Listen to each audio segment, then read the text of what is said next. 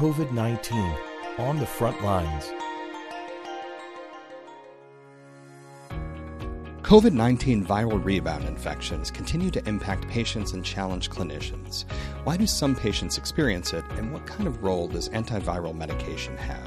You're listening to COVID-19 on the front lines on ReachMD. I'm Dr. Charles Turck, and joining me today to talk about COVID-19 viral rebound is Dr. Jonathan Lee, the director of the Harvard Brigham Virology Specialty Laboratory, the director of the Harvard University Center for AIDS Research Clinical Core, and a member of the NIH COVID-19 Treatment Guidelines Panel.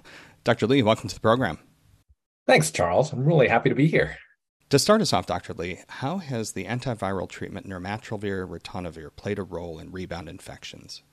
Well, that's a great question. Nirmatrelvir, ritonavir, otherwise known as Paxlovid to most of my patients, is the most commonly prescribed antiviral for outpatients with COVID-19. And it right now plays, I think, the critical role in how we keep our patients healthy and prevent them from progressing to severe disease. But as you and I'm sure that your listeners have seen over the last year, we've heard a lot of anecdotal reports of patients with symptom and viral rebound after taking Paxlovid. And it's made the news, I think, a lot because there's been some prominent people who have reportedly had this Paxlovid rebound, including, President Biden and Tony Fauci. And I would say that unfortunately, this concern about rebound has really made some of our patients hesitant about taking Paxlovid. And I think we all know that you have to take anecdotal reports with a grain of salt. And, I recall earlier in the pandemic, before we had Paxlovid, of hearing about several patients in the hospital who had experienced biphasic disease courses. They would tell me that they were initially getting better and then taking a turn for the worse. And this got me thinking about, wondering about how common rebound was in the absence of antiviral therapy, because I think only by knowing kind of this baseline rate can we really understand how much more common rebound is with Paxlovid. Well, let's dive into your research. Would you tell us about your study and its goals? Yeah, so our goal was to determine the rates of symptom and viral rebound during the natural course of COVID-19 recovery, so without any antiviral medications. And, in order to do that, you need a pretty unique study that includes both intensive monitoring of symptom scores and of nasal swab viral loads. And we found that in the ACTIV-2 study. So ACTIV-2 is an NIH-funded platform trial that tested a number of antiviral therapies for COVID-19. Now, this trial did not study Paxlovid, but we were able to use the placebo recipients of this trial to evaluate the rates of symptom and viral rebound during natural COVID-19 recovery. And I would say that one of the strengths of this study is that participants recorded their symptoms daily and also took daily nasal swabs for viral load testing. I mean, this is a pretty selfless group of volunteers who were part of this study. But having this intensively collected data set really gave us a detailed, granular view of what was happening during natural COVID-19 recovery. Turning to the results, Dr. Lee, would you share some of your key findings with us? Yeah, we were actually, frankly, pretty surprised at what we found. Our results showed that symptom or viral rebound, kind of individually, was actually quite common, even in the absence of antiviral therapy. We found that symptom rebound occurred in about 1 in 4 individuals. And viral rebound was also fairly common. Our definition of viral rebound was that the viral load had to increase at least half a log from the prior viral load. And in particular, we wanted to focus on high-level viral rebound. And we defined that as having a viral load increase that reached an absolute threshold of at least 5 logs per ml from the nasal swabs. And we chose kind of 5 logs because this level of viral rebound is where we tend to start seeing culture positivity. And culture positivity is an indication of having infectious virus and increases risk for transmission. And our results showed that high level viral rebound was happening in about 1 in 8 individuals. So symptom rebound 1 in 4, high level viral rebound 1 in 8. But on the other hand, if you look at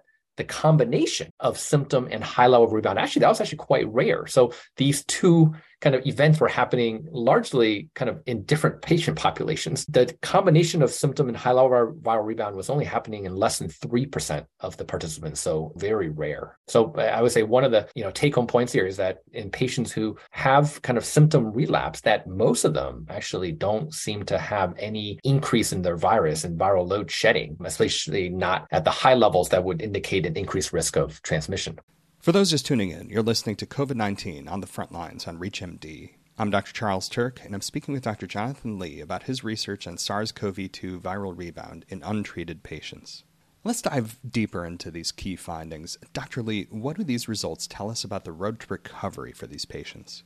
That's a great question, Charles. I think the results really highlight that symptom resolution, so the kind of symptom improvement over time in acute COVID, is oftentimes not a linear process. The recovery sometimes can be a little bumpy, in that the symptoms can wax and wane over time, and that symptom relapse is not unexpected, even without treatment. I would say that luckily, this symptom relapse is only rarely linked with viral rebound and viral resurgence. Now, I do want to be clear about what our data does not show. Our data does not mean that Paxlovid rebound is not real or not important, because we didn't study Paxlovid patients. We studied patients really during the natural recovery from COVID-19. And I do think that there's actually some data out there that suggests that viral rebound could be more common after Paxlovid treatment, but the data at this point, at least in my mind, is not conclusive. What these results do show is that baseline rates of symptom viral relapse in untreated individuals really need to be accounted for when you're studying what happens after treatment. In other words, you really do need a control group of untreated individuals when you're studying rates of Paxlovid rebound.